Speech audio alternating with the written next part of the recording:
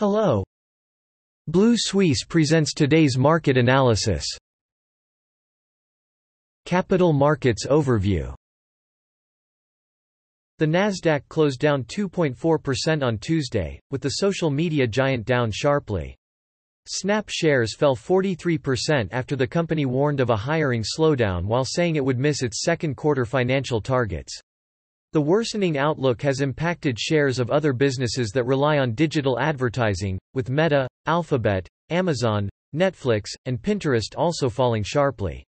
Meanwhile, the Dow reversed a 515-point loss to end the session up 50 points, while the S&P 500 fell 0.8%, boosted by gains in utilities, consumer goods, and defense stocks. Fed Chairman Jerome Powell confirmed a more aggressive policy stance on the monetary policy front in a speech at the National Center for American Indian Enterprise. European shares closed lower on Tuesday, with Germany's DAX down 1.7% and the Stoxx 600 down 1.1%, snapping a two-day winning streak. Retail and travel stocks were among the biggest losers on the European index, down 3% each, as traders remained concerned about slowing global growth and doubted whether China's measures to support the economy would be enough to offset the impact of the lockdown. The latest data showed that the Eurozone's manufacturing sector expanded at its smallest pace in May since November 2020, while the services sector slowed to a two-month low. Meanwhile, profit warnings from a deteriorating macroeconomy also weighed investor sentiment, sending tech shares down 2.5%. British power generation company Drax Group fell 14% among individual stocks after Citigroup downgraded its shares to sell from neutral and cut its price target.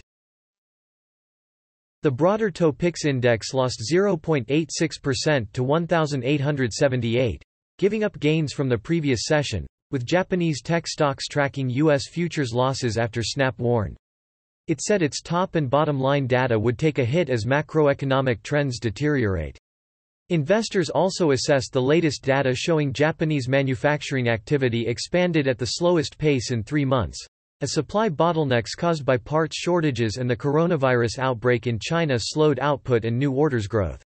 SoftBank Group, down 1.6%, led the declines in tech stocks, with Recruit Holdings, down 6.6%, Renesas Electronics, down 5%, Mitsui High-Tech, down 6.5%, and Z Holdings, down 3.8%.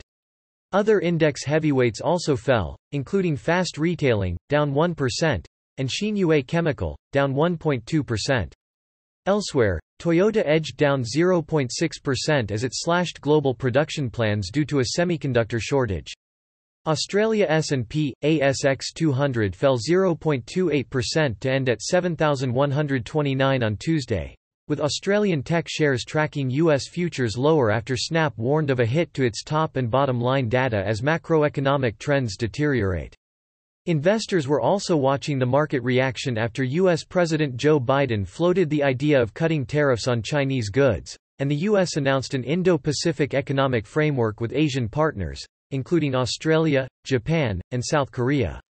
The biggest losers in the tech sector were BrainChip Holdings, down 9.5%, Block Inc., down 7.3%, Zero, Technology One, down 1.6%, and WiseTech Global, down 3%. Consumers and healthcare companies also fell, while commodities and financial stocks mostly rose. Tabcorp Holdings shares tumbled 80% as its lottery and Keno businesses were spun off into separate listed entities. In comparison, Nufarm shares tumbled 14.6% after its largest shareholder, Sumitomo Chemical, sold its entire 15.9% shares.